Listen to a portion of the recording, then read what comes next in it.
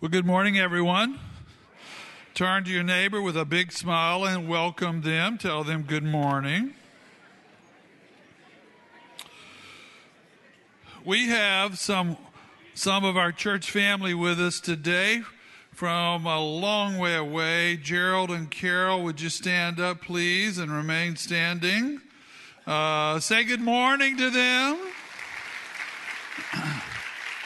Gerald and Carol came here as seminary students 25 years ago and got to be a part of our church family. And I've got to stay in their house in Tanzania, which is really cool. And they split time between there and working in Central Asia. And we're so grateful for them.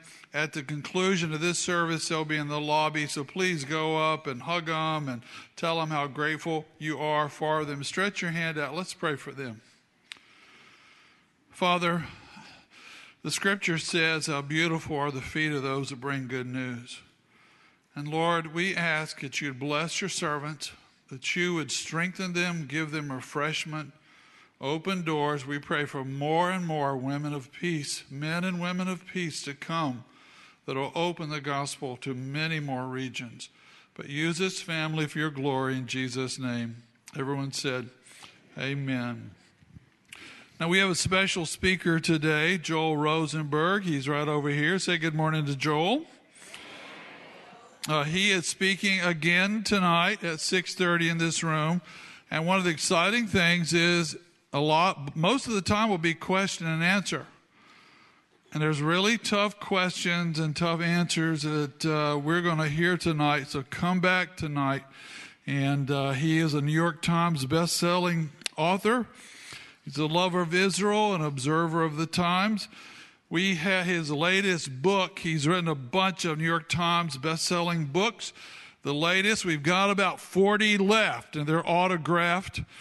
And they're $20,000 a piece? Is that what they were? They're $20. And so it's first come, first serve. We've got 30 to 40 left. Now, before I bring him up, let me tell you how life works. Can I do that?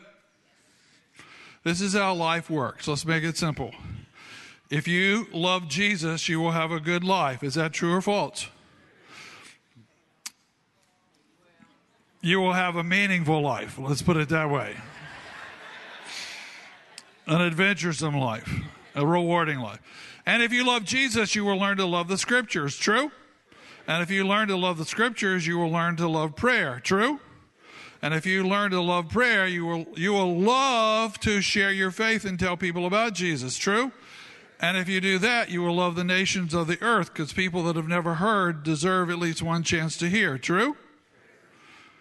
And if you love all those things, it'll circle back and you'll learn to love Israel, because they are the first nation, the apple of God's eye, and all of our blessings came from them.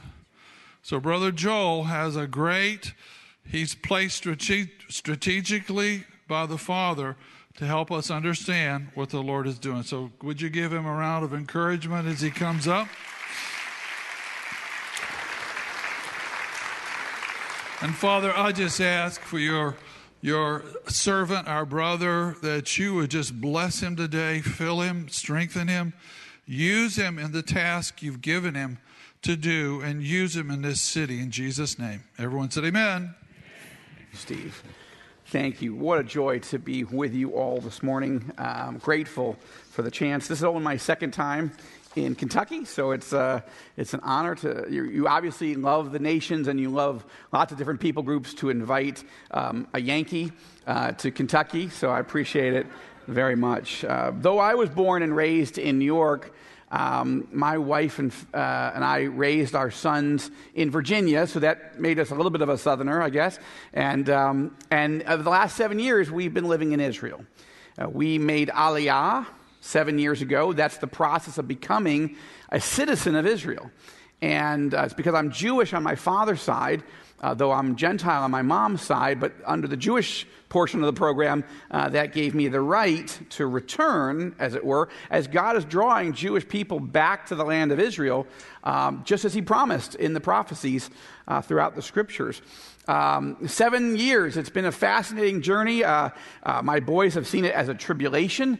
It's challenging. You know, you remember when the Jews left Egypt to head to the promised land, then they were like, no, it's too hard. We want to go back. That was to slavery. My kids just wanted to go back to Northern Virginia, right?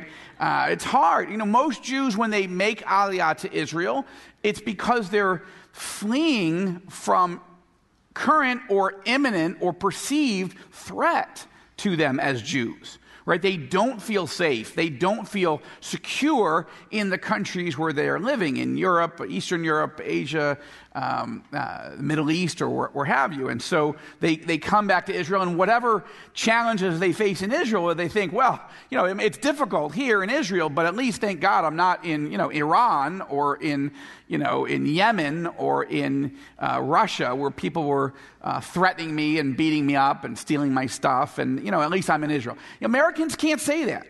American Jews who make Aliyah, who become citizens of Israel, you know, they can't say, oh, my life was so much, they were so horrible in the United States, and we didn't have any freedom, we didn't have opportunity, we didn't have safety. No, that's not true. So you could expect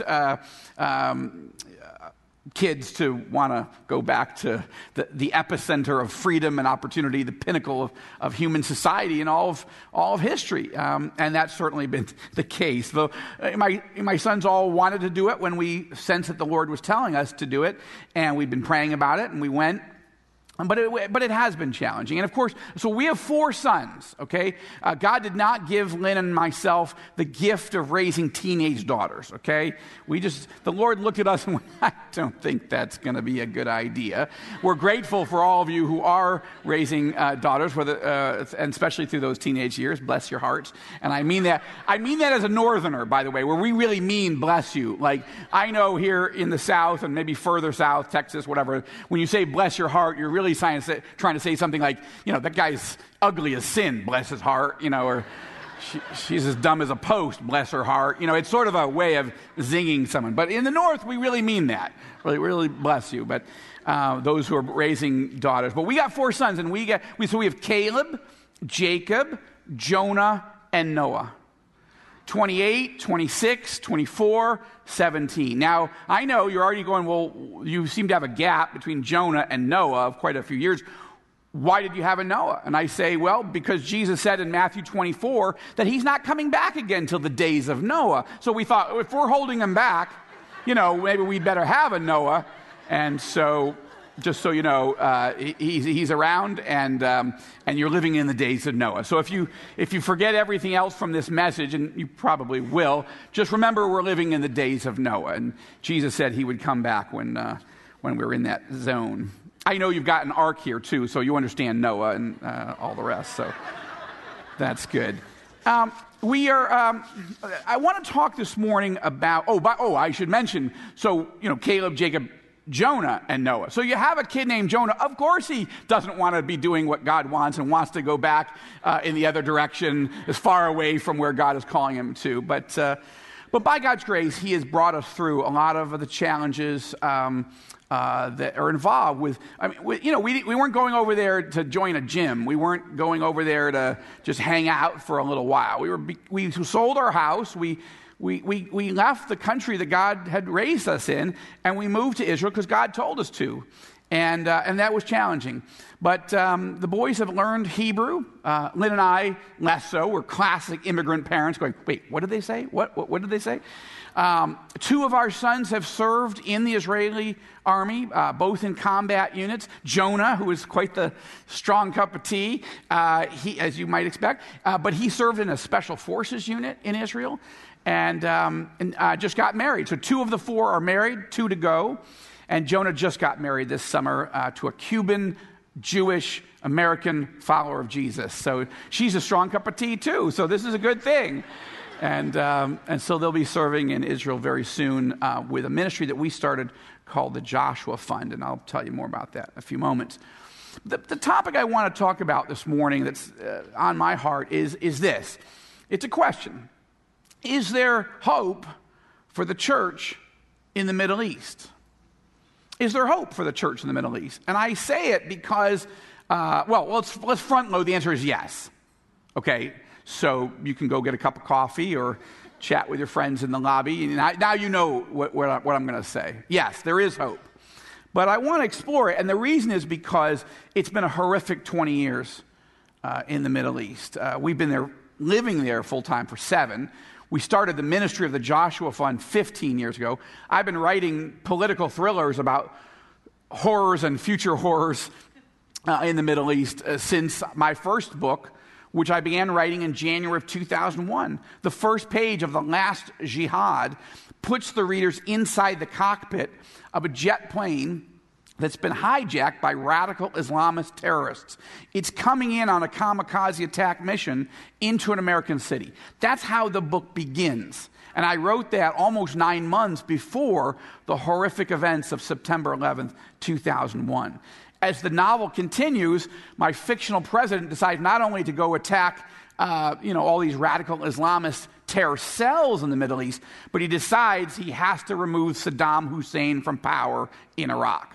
That's the book I was finishing on September 11th, 2001, in the townhouse where we were living at the time, 15 minutes away from Washington Dulles Airport, where at that moment, Flight 77 was being hijacked, turned around, flown over our house, and into the Pentagon. When the book was released in November of 2002, it became a huge bestseller. Number 1 on Amazon, 11 weeks on the New York Times bestseller list. I did 160 radio, TV, and print interviews in a 2-month period as people were saying, how could you have unknown? How could you have sensed what was coming? Now, there are differences in that book between what really happened. The jet plane is a business jet, a Gulfstream 4, not a commercial jet. The radical Islamists are coming out of Canada, an airport in Canada, not New York or Boston. The attack site is Denver, Colorado, not New York, Pennsylvania, or Washington. So there were differences. I'm not a prophet. I'm not a psychic. I'm not a clairvoyant. I didn't call Miss Cleo in the middle of the night. Some of you are too young for Miss Cleo, but she was like, you could call a 900 number, pay a lot of money per minute to get your future. Somehow, however, Miss Cleo with all her psychic powers, didn't see the IRS coming for her for tax evasion. Couldn't quite see that in her little crystal ball, but, whatever. So I'm not, that's not me. U.S. News and World Report called me a modern Nostradamus. I'm not. If I was so prophetic, the book would have been out a year before 9/11, not after. The point is that I was running a war game, a thought exercise, a worst-case scenario. That's what novels are, at least political thrillers. They are worst-case scenarios of things that you pray to God never happened, but they could.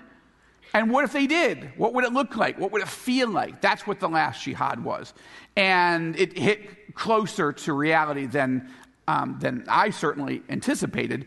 But my fear, my concern, having worked for a number of U.S. and Israeli leaders, including Prime Minister of Israel, Benjamin Netanyahu, I believed that if American leaders didn't understand the threats in the Middle East, then we were likely to be blindsided here at home.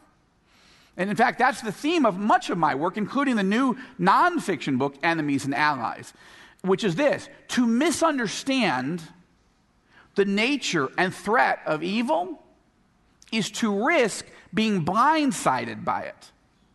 Okay? Think about that. To misunderstand the nature and threat of evil is to risk being blindsided by it.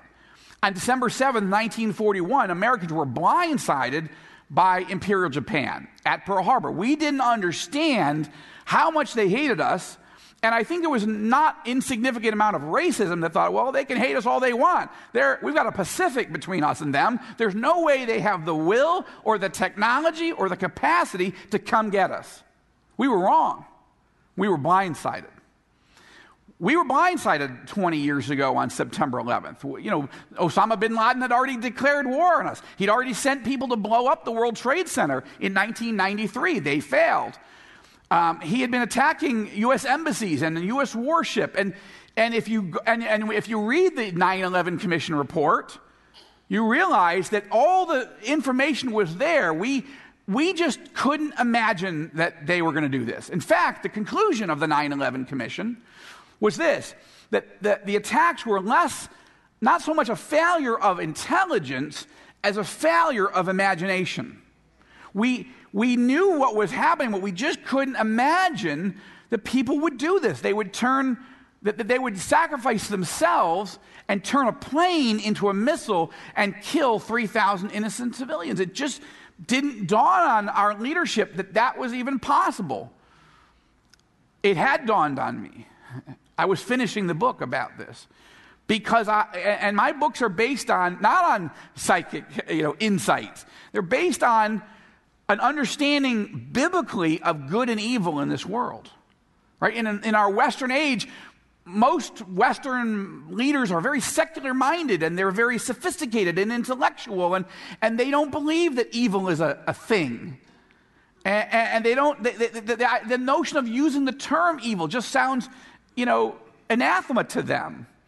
That's the problem. To misunderstand the nature and threat of evil is to risk being blindsided by it. And on 9/11 and in the 20 years since, we, not just the United States, but our allies in Europe and around the world have been blindsided by radical Islamism. Look what's happened just over the last 20 years. Satan has been trying to rob, kill, and destroy Jews, Christians, Muslims, and certainly the church throughout the Middle East. We've seen rocket wars against Israel. We've seen suicide bombers blowing up Israeli cafes and school buses and elementary schools. We've seen war in Afghanistan and in Iraq. We've seen the Arab Spring, the huge revolutions that have overturned whole societies, whole nations. We've seen Arab countries implode into civil war in Libya, in Yemen, in Syria. We've seen the Muslim Brotherhood, a radical Islamist terrorist organization, take over the nation of Egypt and set into motion a reign of terror. And then we saw Muslim generals in the Egyptian army move to remove the Muslim Brotherhood and liberate 100 million Egyptians and set them free. But in the process, churches were burned down. In the process, Christians in Egypt were beheaded. They were tortured. They were killed. Throughout the region, we saw the rise of the Islamic State, ISIS, in Iraq, in Syria. We saw 5 million people, mostly Muslims, but also Christians and Yazidis, living under the reign of terror of the Islamic Caliphate, the ISIS Caliphate. We saw people being burned in cages. We saw Christians being crucified and burned alive and beheaded and tortured. We saw the United Nations and the United States Congress and the Obama administration declare what ISIS was doing against Christians in particular as genocide. And it was. It's been dark the last 20 years in the Middle East. And yet, something dramatic is changing. Evil is certainly rising, and darkness is falling in a very dramatic way. And I describe this in Enemies and Allies. At the same time, however, 4 Arab nations have made peace with Israel. Why? There's a tectonic change in how Arab leaders and Arab people are seeing Israel. They used to see us for the last 75 years as the enemy. Now they're starting to see us as friends, as allies. Why? Turkey is a NATO ally, but now it's moving to the dark side. It's moving to an alliance with Russia and Iran. Why? What's going on? And what's going on with the church? And in the midst of all of that, and of course Iran. Iran's leadership is just 2 or 3 months away right now, according to the latest intelligence assessments. Iran's leadership is just 2 or 3 months away from building nuclear weapons. Having the fuel to do it. Now, maybe it'll take a few more months once they have the military-grade enriched uranium to then finalize fully operational warheads, and then maybe a little more time to attach those to missiles. But the clock is ticking. The clock is ticking, and Iran's leadership wants to do two things. They want to annihilate Israel, and they want to annihilate the United States. And I write about this in the book. If you look at what the leadership of Iran says, they consider Israel, which is the center of Judaism, as the little Satan. That's what they call Israel. And they've publicly said we want to wipe Israel off the map. That's a second Holocaust. Okay, there's 6.5 million Jews in Israel today.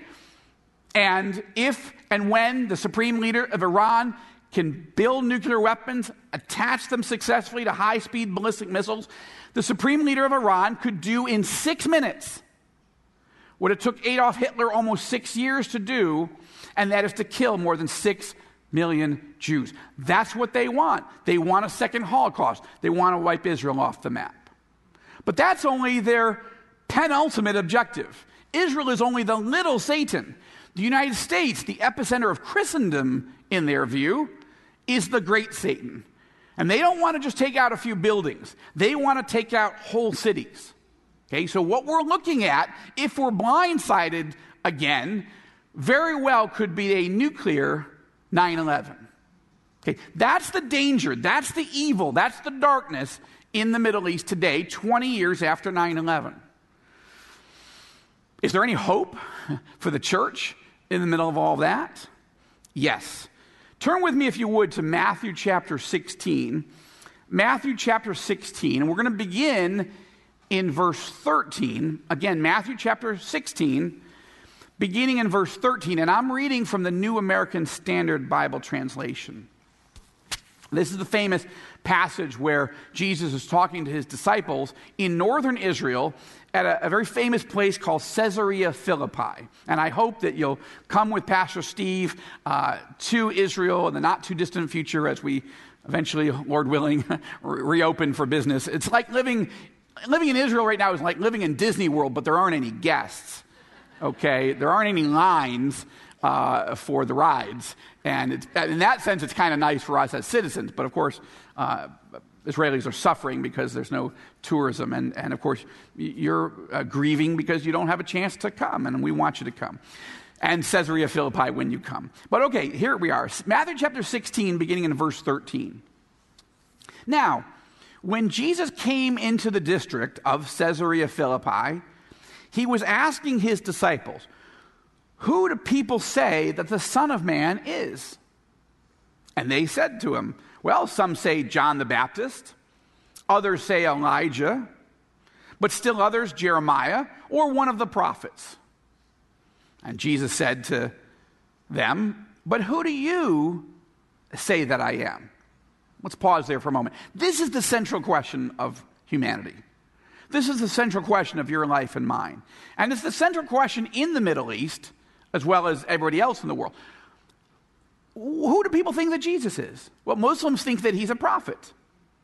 He's revered in the Quran, okay? Jesus is described in the Quran as being the son of Mary, who was a virgin and gave virgin birth to Jesus. That's in the Quran.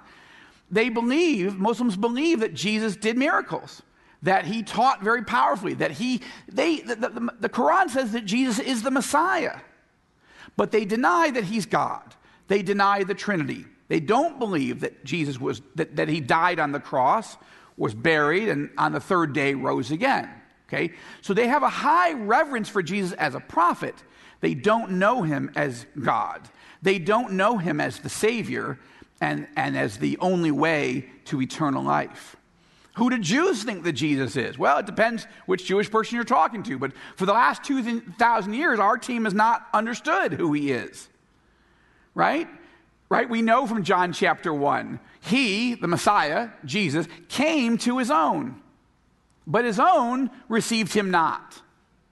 My team didn't receive Jesus, by and large.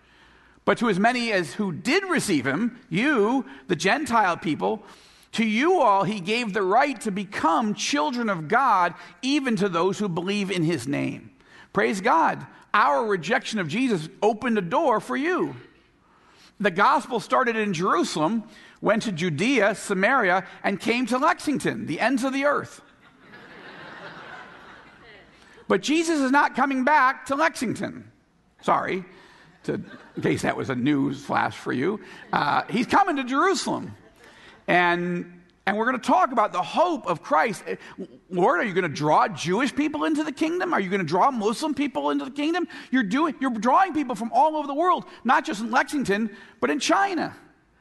More, the communists burned down the church in China 50, 60 years ago, and yet there's now approximately 100 million Chinese followers of Jesus. Why? Because they're being offered Learjets and Rolexes? No. God's Spirit is moving in communist China. In Iran, more Muslims are coming to faith in Jesus Christ and leaving Islam than in any other country in the world. There's a great awakening going on in Iran. All right, we'll get to that more. But who do people say that Jesus is? The Muslims have a view. Jews have a view.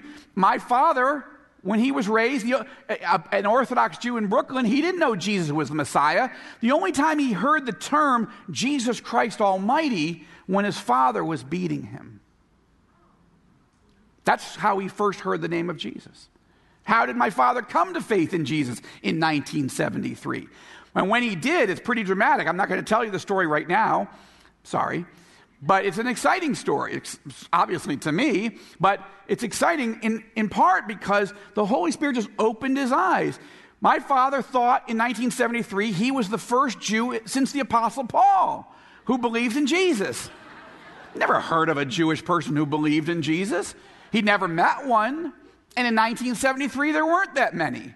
What's going on? How did he come to faith? How did I come to faith? How did my sons come to faith? People have lots of different views, and Jews have a lot of different views of who Jesus is.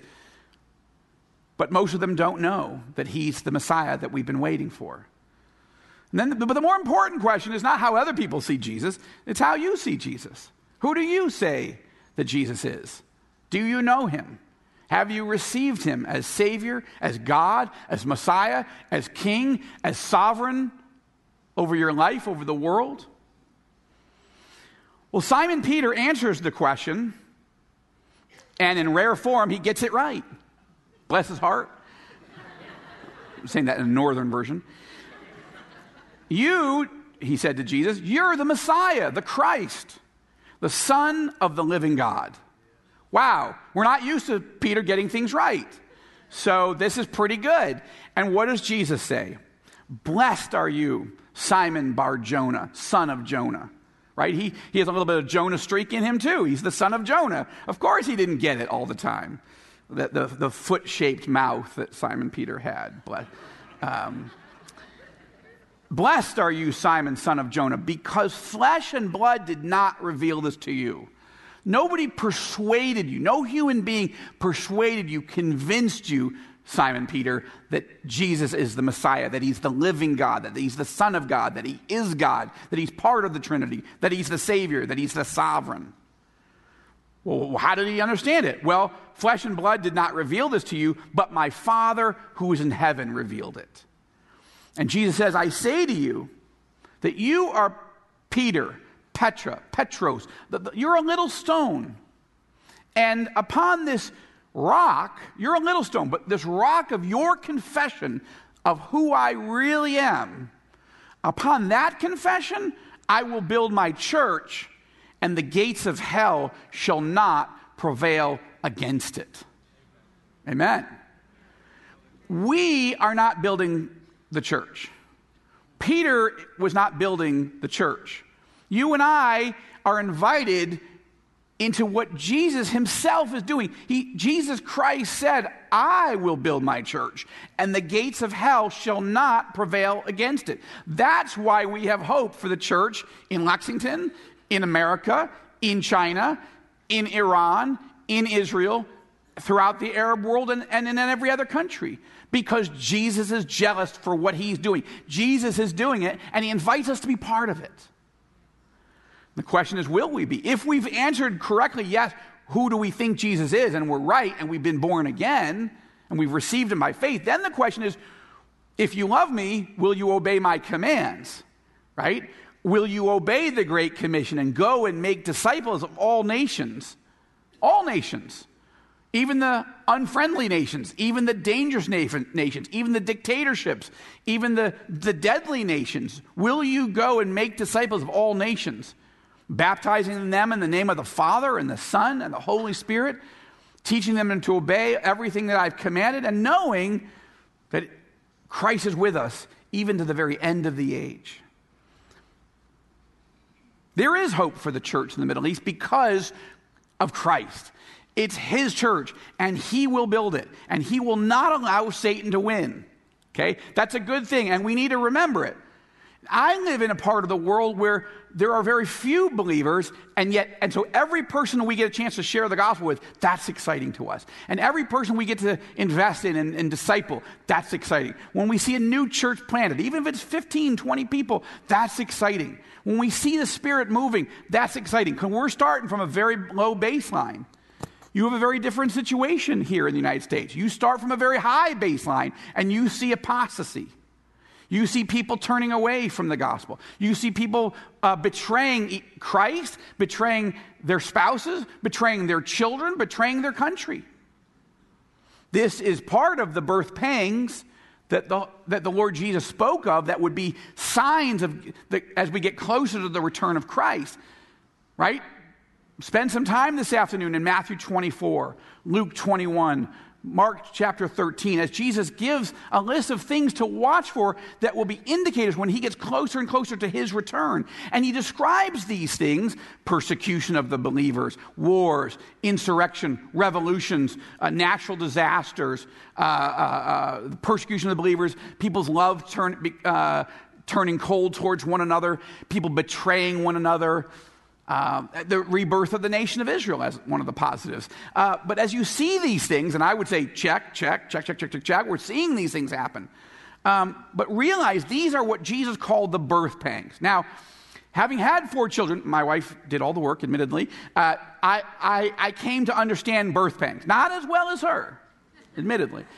But when she would grab my hand upon delivery, right, and the contraction would come, and she would squeeze and squeeze and squeeze, and the blood would drain from my hand, and I'd watch that monitor as the intensity of that contraction was becoming worse and worse. And now I'm not saying I was experiencing pain anything like her. I just said, I don't want to start a riot here. I'm just saying that's my little way as a husband, as a guy, to understand what a contraction is. And I know that as we got closer and closer to the moment that we wanted, the moment of delivery, right, of what we've been praying for and hoping for, the pain got worse. The pressure got more intense. Contraction, but then release. And you go, oh, thank you, Lord. Yes, honey, that's nice. You need some ice chips, some dab your forehead. Yes. Yes, ready to go. Yes, I'm ready. Contraction, release. And as you get closer, the contractions are longer. They're harder. They're more painful. The release points are shorter. But that's what we've been seeing over the last 20 years. Not just, but I'm just taking this snapshot of time from 9/11 to today.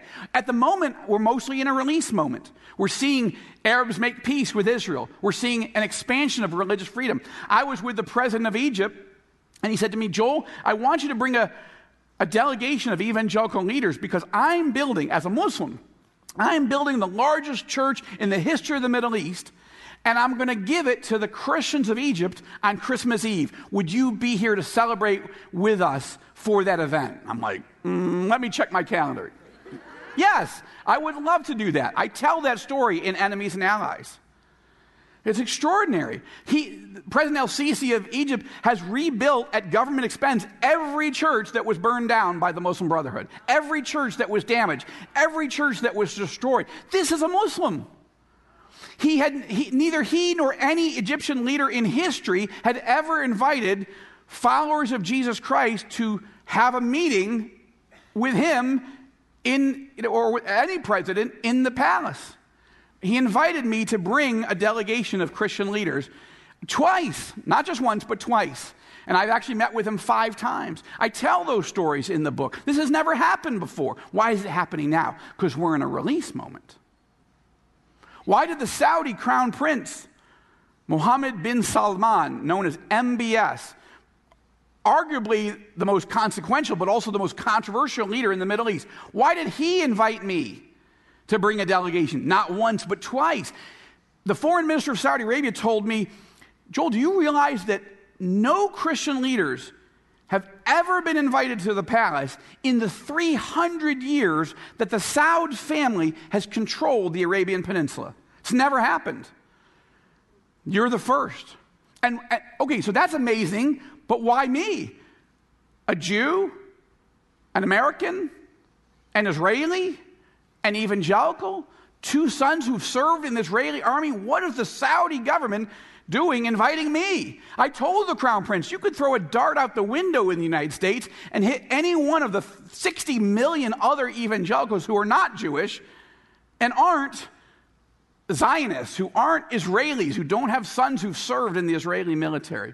I'm very honored that you would invite me. And I said, by the way, and it wasn't just me, I always brought a delegation of evangelical leaders with me. And we sat there with the crown prince. Remember, Saudi Arabia, that's where Islam comes from Arabia.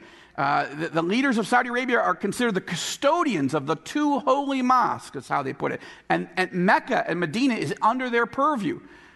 We had to challenge him and say, you're making many sweeping, positive, important reforms, but there's not a single church on Saudi soil. You have 1.4 million Christians, foreign workers and their families, admittedly, but there's 1.4 million Christians in Saudi Arabia. There's not a single church on Saudi soil. I said there's 700 freely operating churches in the United Arab Emirates, where we just came from. President al-Sisi is building the largest church in the history of the Middle East and giving it to Christians on Christmas Eve. When will you be ready to allow churches to be built on Saudi soil? That conversation was on the record. It's in the book. We said to the crown prince, I said, I'm guessing the term evangelical is not really a term used much here in the Kingdom of Saudi Arabia. Is that a fair assessment? And he laughed. He said, yeah, that's probably fair. I said, well, we've got an ordained pastor, part of our delegation. Could he take a moment and share with you what is an evangelical Christian and what is it that we believe? And he said, absolutely, please. That conversation was on the record. It's in the book. Imagine, now, right above his head was a Saudi flag with two swords crossed. And if you were accused and found guilty of proselytizing the future king of Saudi Arabia, it's a capital offense. But he invited me as an evangelical. I asked him if he'd like to understand what that term means. He said yes. We had a conversation. We asked him, as we ask every Arab leader, how can we pray for you? The Bible commands us to pray for kings and governors and all those in authorities. How can we pray for you? These leaders share their prayer requests with us, and then we pray for them in the name of Jesus. What kind of planet is this? What kind of moment is this? This is a release moment. But the contractions are coming, right? So how do we use this time wisely? Well, I'm encouraged by what's happening in the Middle East. I see God strengthening his church. And one of the things that my wife and I have done 15 years ago, we started a ministry called the Joshua Fund.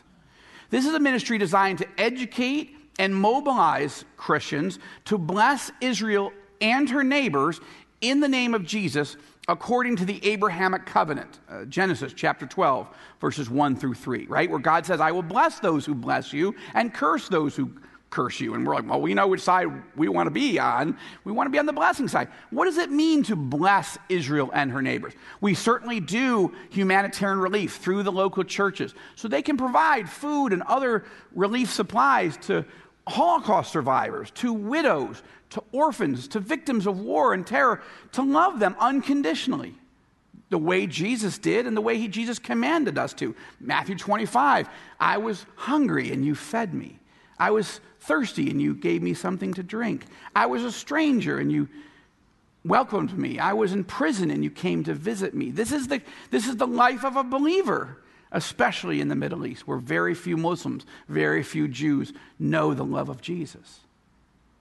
We also fund Bible colleges and pastor retreats and pastor training and Bible distribution and all kinds of other projects to strengthen our brothers and sisters in Israel, in the Palestinian territories, and in 5 neighboring Arab countries: Lebanon, Syria, Jordan, Iraq, and Egypt. Yes, there's a wider territory that needs to be reached. We only have a limited budget. But over 15 years, the Lord has invested more than $80 million to strengthen the church. And I can tell you, people are coming to Christ. More Jews have come to faith in Jesus Christ in the last 40 or 50 years than in the last 2,000 years. When I was born in 1967, there were fewer than 2,000 followers of Jesus on the entire planet Earth. Okay? Fewer than 2,000. But today, based on research that the Joshua has helped fund and been involved with and barely could believe when the data came in, there are now more than 1 million Jewish followers of Jesus on the planet today.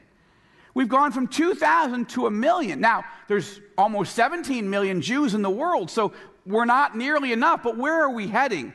We're heading towards a Romans 11:26 world, where Paul tells us all Israel will be saved. That doesn't mean every single Jewish person will come to faith in Jesus and go to heaven. I don't have time. If you can post the message from the previous service, I will. I go into that in a little bit more detail. But we need to be sharing the gospel with Jewish people lovingly, respectfully. We're not trying to force them. This is not the Inquisition. It's not the Crusades. We're inviting them to meet their own Messiah. We're explaining it. And how are they going to believe if no one tells them? Paul tells us this in Romans 10. How can they believe if they haven't heard? How can they hear if nobody tells them? How will someone tell them unless they're sent? And of course, we know sending means recruiting people, training people, equipping people, praying for people, investing financially in people, standing with people as they go do this work, especially nationals. That's what the Joshua Fund does. And we do that in the Muslim world as well. And God is moving. More Muslims have come to faith in Jesus Christ since 1960 than in the last 14 centuries combined. We are now north of 10 million Muslims who've come to faith in Jesus based on the best study. And that study was 10 years ago. But I'm just using those conservative numbers. Now, in a world of 1.8 billion people, Muslims, that's not enough. But we're going from almost nobody to 10 million and probably more. I would say it's not unreasonable to think we're double that number or more. God is starting. We're in the early stages of the great awakening of Jews and Muslims. And the Joshua Fund is about investing in these people. And what is my job? I'm a failed political consultant. I'm one of the few Jews born in America that didn't get the financial gene. Okay, I'm not your stockbroker. I'm not your hedge fund manager. I'm not your accountant. I'm not a doctor. I'm not a lawyer. I don't run a movie studio. I used to be bitter about this. Lord, there's all these great roles that you give the Jewish people. You gave me nothing. You gave me failure. I just make things up for a living. This is my job. My job is to cast vision, to teach, to write, to communicate, to help educate people. And it is an important role.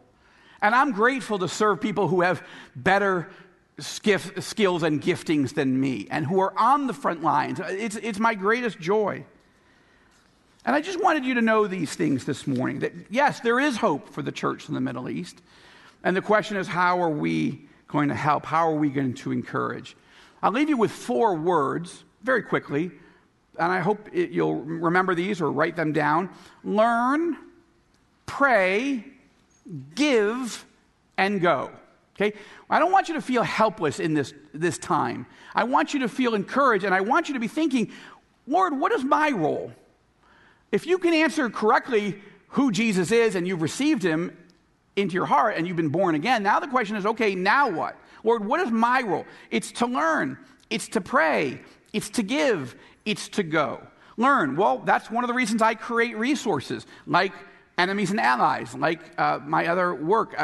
We've launched 2 websites last year, All Israel News and All Arab News. We are tracking the main headlines. We're doing exclusive interviews with the newsmakers of the region. We're doing original reporting. We're doing original, insightful analysis from a biblical worldview on what's happening in Israel, Iran, and the rest of the region in real time. Okay? All Israel News, All Arab News. And if you go to those sites, you can sign up for the free email newsletter. It'll send you the the headlines right to your phone, right to your desktop or your laptop. I hope, why? Because we're trying to create resources. The Joshua Fund, joshuafund.com. So learn, pray. Okay, the more you learn about what's happening, the more you'll know how to pray. As you read this book, I'm going to take you inside to sit down with Benjamin Netanyahu, the just recently former now Prime Minister of Israel. What is his perspective on what's going on in the Middle East? You're going to sit with all these leaders. There's not a book out there like this, certainly not by a Christian. So as you learn, you're going to pray for these leaders. You're going to pray. You're going to meet local Christians and see how they're doing in the Middle East today. And I hope that the more you learn, the more you'll pray. And give if you want to be involved. And you say, look, I'd love to be involved in advancing the Great Commission and strengthening our brothers and sisters in the Middle East and caring for the poor and the needy and widows and orphans. But I've never even been to Israel, or I've never been to these countries. I wouldn't know the first thing. I wouldn't know whom to trust. I hope we will be a trusted resource for you. That the Joshua Fund would be a way, like a mutual fund.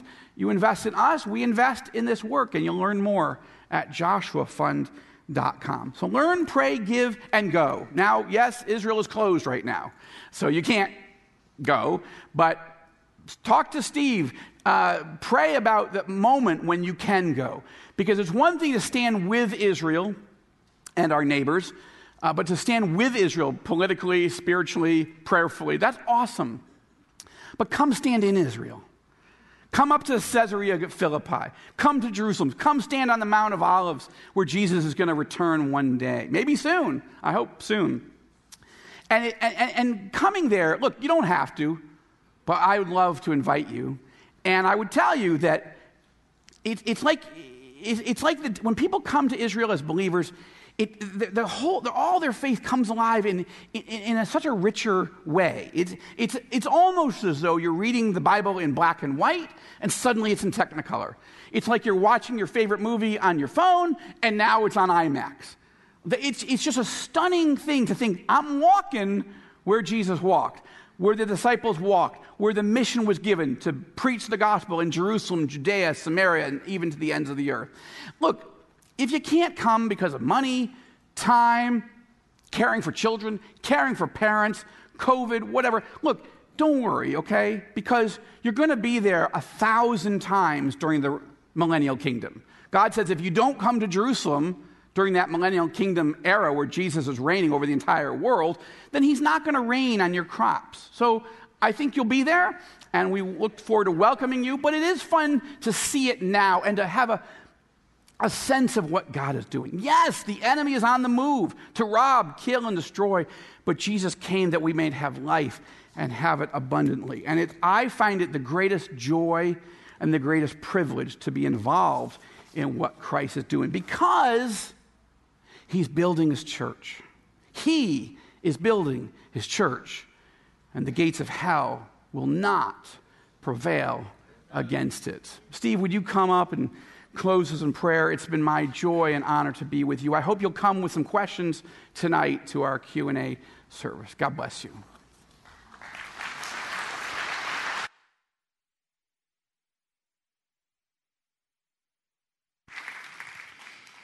As we close our service, we're going to do two things. We're going to have a time of response. And then second, we'll have a final time of worship the one who loves us and died for us. So here's what the time of response looks like. If you're here today and you've never given your heart to Jesus, why not today? Get right with the Lord. Let him forgive you of your sins.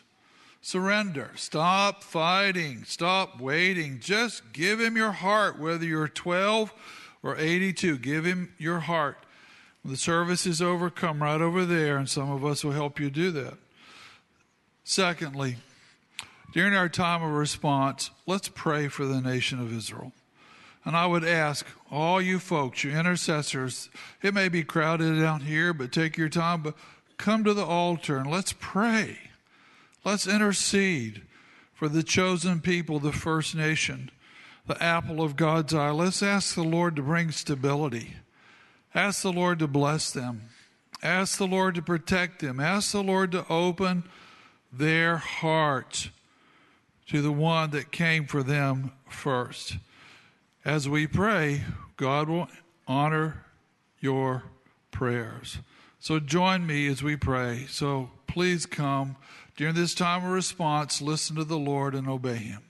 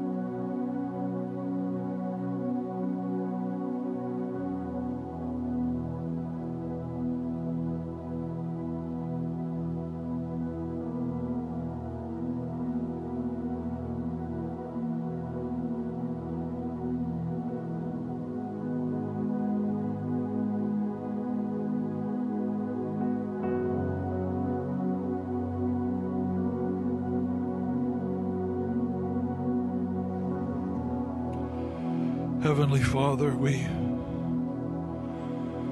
thank you for the children of Abraham.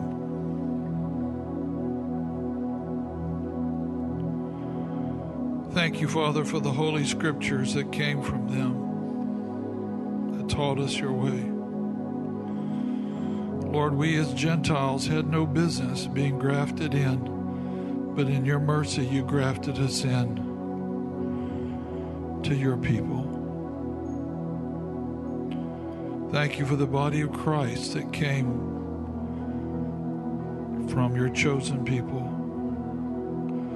that is growing all over the world. And we thank you that heaven was open to us, Gentiles, because of our Jewish Messiah, Savior, Lord, and King, Jesus Christ.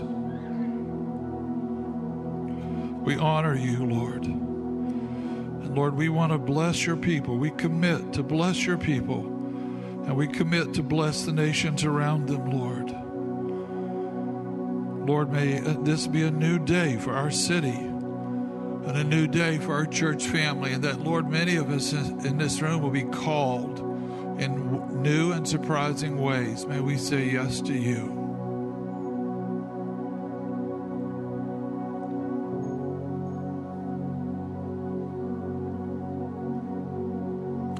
Still an attitude of worship as the rest of the worship team comes out.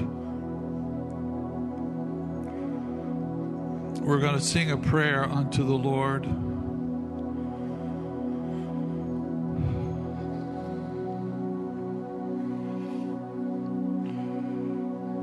And I want you to just not sing. I want you to worship. And I want this prayer to be the prayer of your heart for these wonderful but difficult days.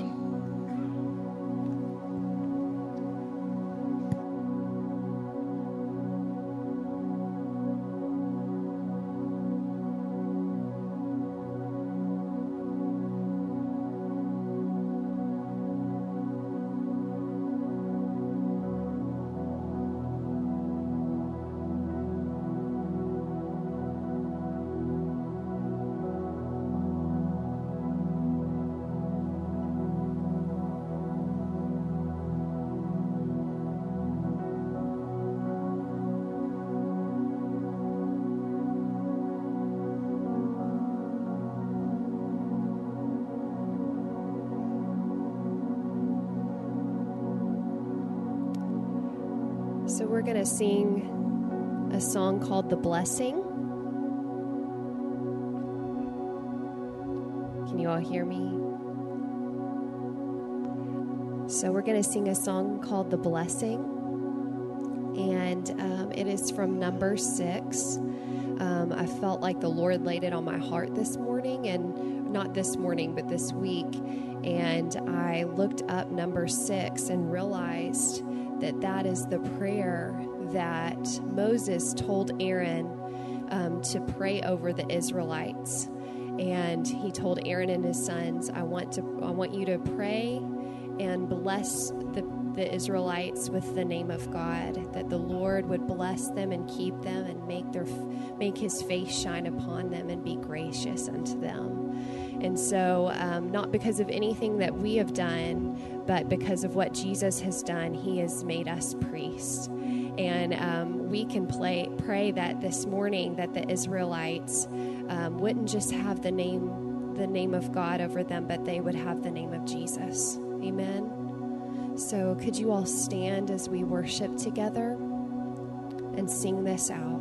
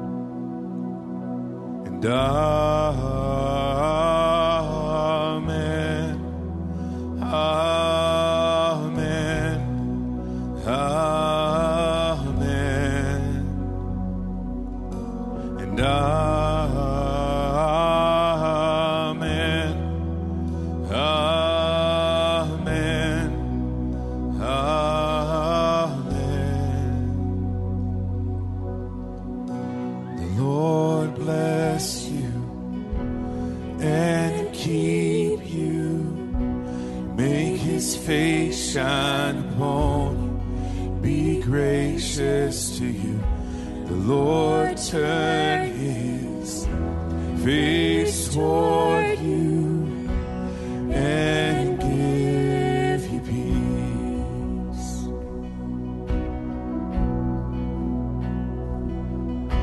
And amen, amen, amen,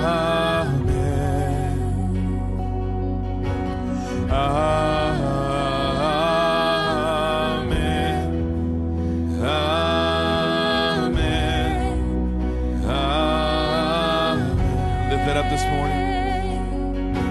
And amen,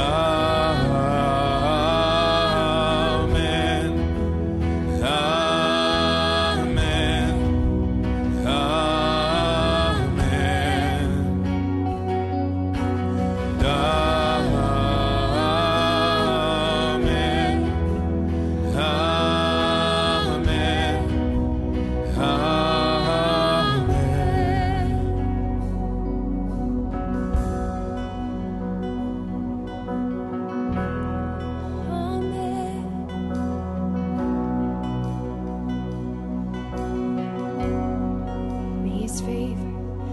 His favor be upon you and 1,000 generations, and your family, and your children, and their children, and their children. May His favor be upon you and 1,000 generations, and your family, and your children, and their children, and their children. May His favor be upon you and 1,000 generations, and your family, and your children, and their children, and their children. May His favor be upon you and 1,000 generations, and your family, and your children, and their children, and their children. May His presence go before you and behind you and beside you,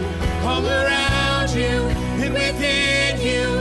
He is with you, He is with you in the morning, in the evening, and you're coming, and you're going, and you're weeping and rejoicing. He is for you, He is for you, He is for you, He is for you, He is for you, He is for you, He is for you, He is for you.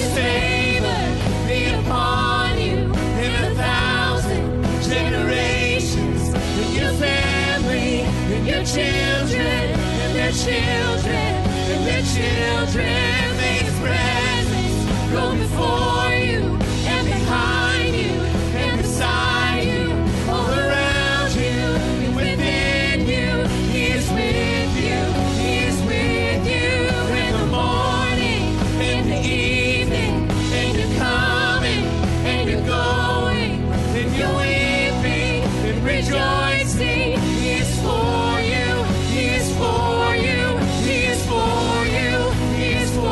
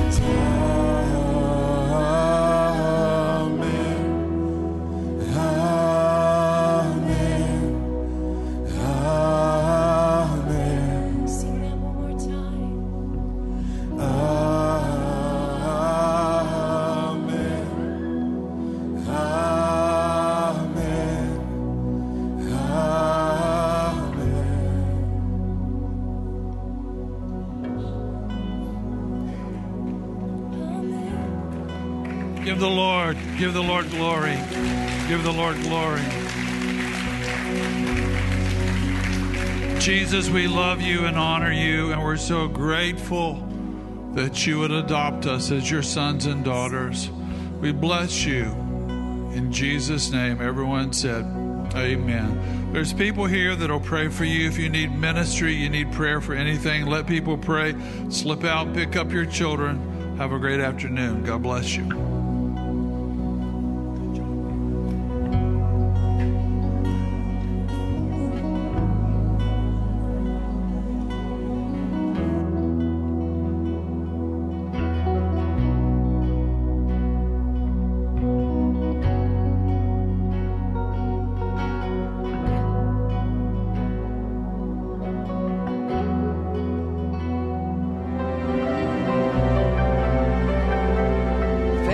Joining us at Church of the Savior online today.